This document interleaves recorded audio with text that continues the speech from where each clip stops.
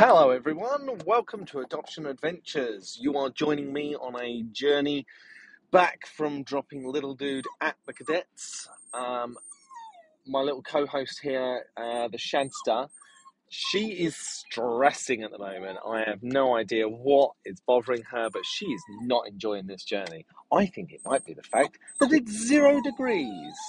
So every now and then, I'm going to have to do this. Shadow. Yeah.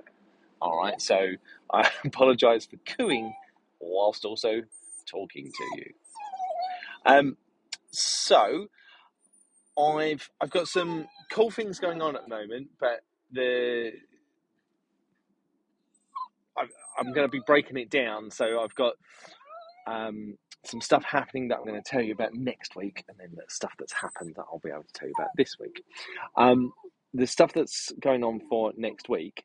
I've been invited to sit on an adopter reference group, and we are meeting at the Department for Education this week, and I'm going to be hearing all about sort of different things that are going on, and sort of being able to put the adopter voice into the room. I'm not the only adopter there.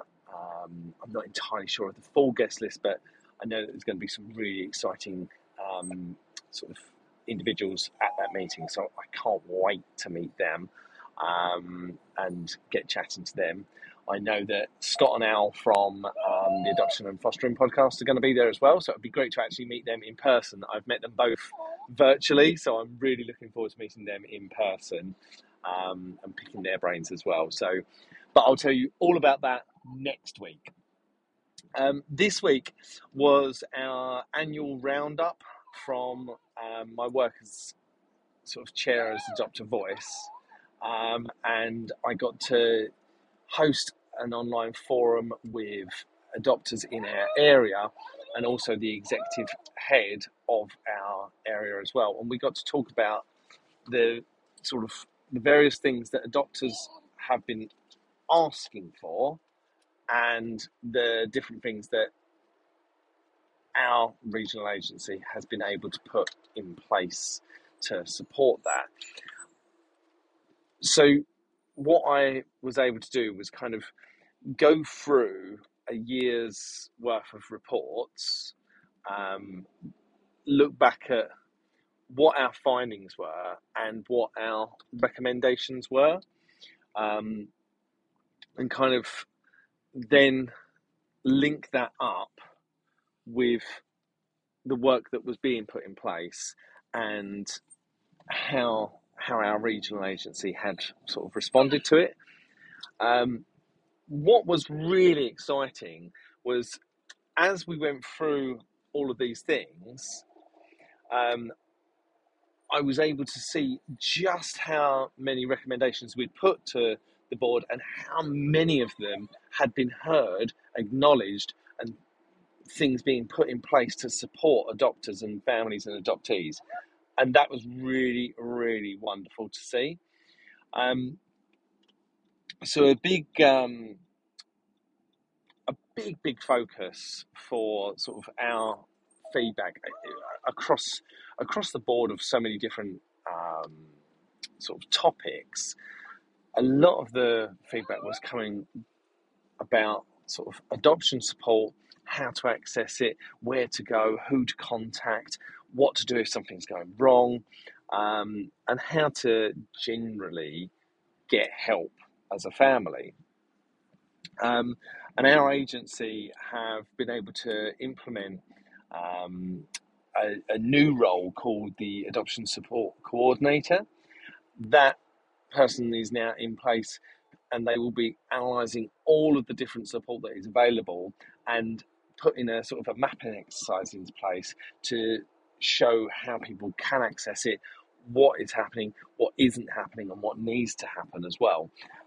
So it's going to take time, obviously, but actually really exciting to see that this person is now going to be in place and in post to start really pushing forward on the support that adopters get. and how to access it. So I was really, really excited to see that being put in place. Then there was obviously an awful lot of talk about education and the difficulties and the frustrations and the challenges there. Again, we were really excited because as a result of this coming up as much as it did, the executive head and senior leaders from our RIA, they were able to say, right, we're a big enough agency now that we can have a voice and we can actually raise the issues and raise the concerns that we have with the D of E. So I've been asked to join a education steering committee, and now I'm being added to this other group as well, which is talking about education. And the senior leaders are fully appreciating that this is a subject that needs to be addressed, and it's something that needs to be thought about, talked about, and sort of supported, and that they feel value in an adopter leading that instead of themselves, which I thought was really cool. There's then the other areas of support that could be used, and sort of getting access to people that might be able to help you. And again, our agency has set up a adopter support hub. The general sort of the general feel of this is that you will have an adopter, an experienced adopter, at the centre of the hub. I think I've explained this before. Pretty certain I have. You'll have an experienced adopter at the centre of the hub. They will support 6 to 8 families, and they will get them into a position where they feel comfortable, confident, and they will be able to start their own networks and form their own localised community. And that adopter will then move on to support another hub, basically. So that's in place to help. There was a lot of talk about sort of getting uniformed approaches to so many different things, and again, the executive head was really excited to sort of say that all information events across our regional agencies are now pretty much the same, and all stage 1 training is very similar. We're not exactly uniformed yet, but we are really close now. So that's on the way. Stage 2 training, as I've said before, I'm now going to observe and sort of review all of the training, so as I can form a report and talk about what we can do to make them more uniformed as well. So again, it's just things that are happening that are making a difference, which is really, really awesome. So with all of these things, and there were some other little pointers and little things, the executive head then sort of spoke about this and said, right, look, you need to be aware we are a big agency, and we're an agency filled with big agencies.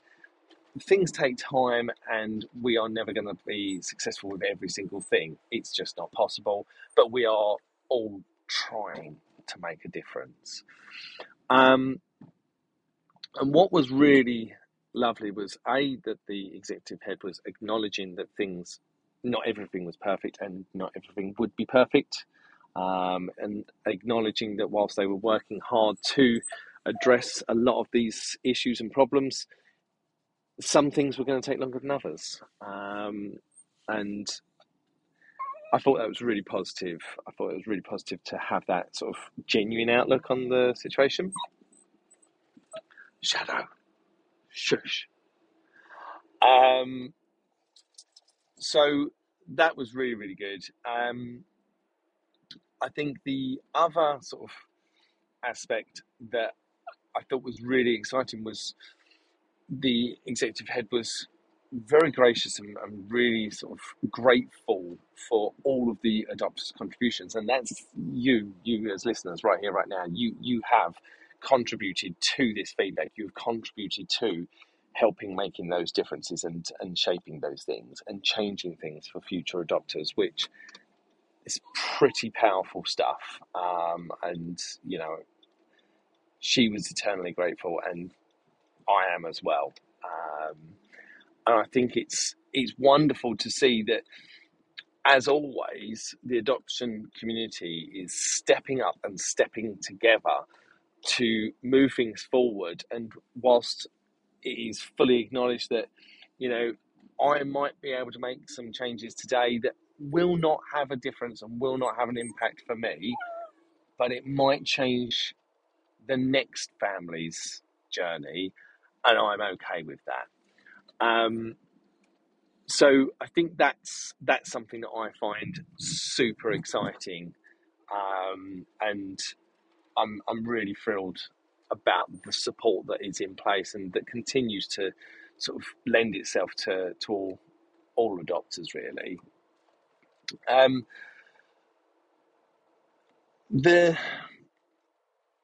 The partnership that I have been building with our regional agency and with the executives, the leaders, it's taken me time and it's taken me effort, but it's been so exciting to do, and it's been so rewarding for me to be a part of that,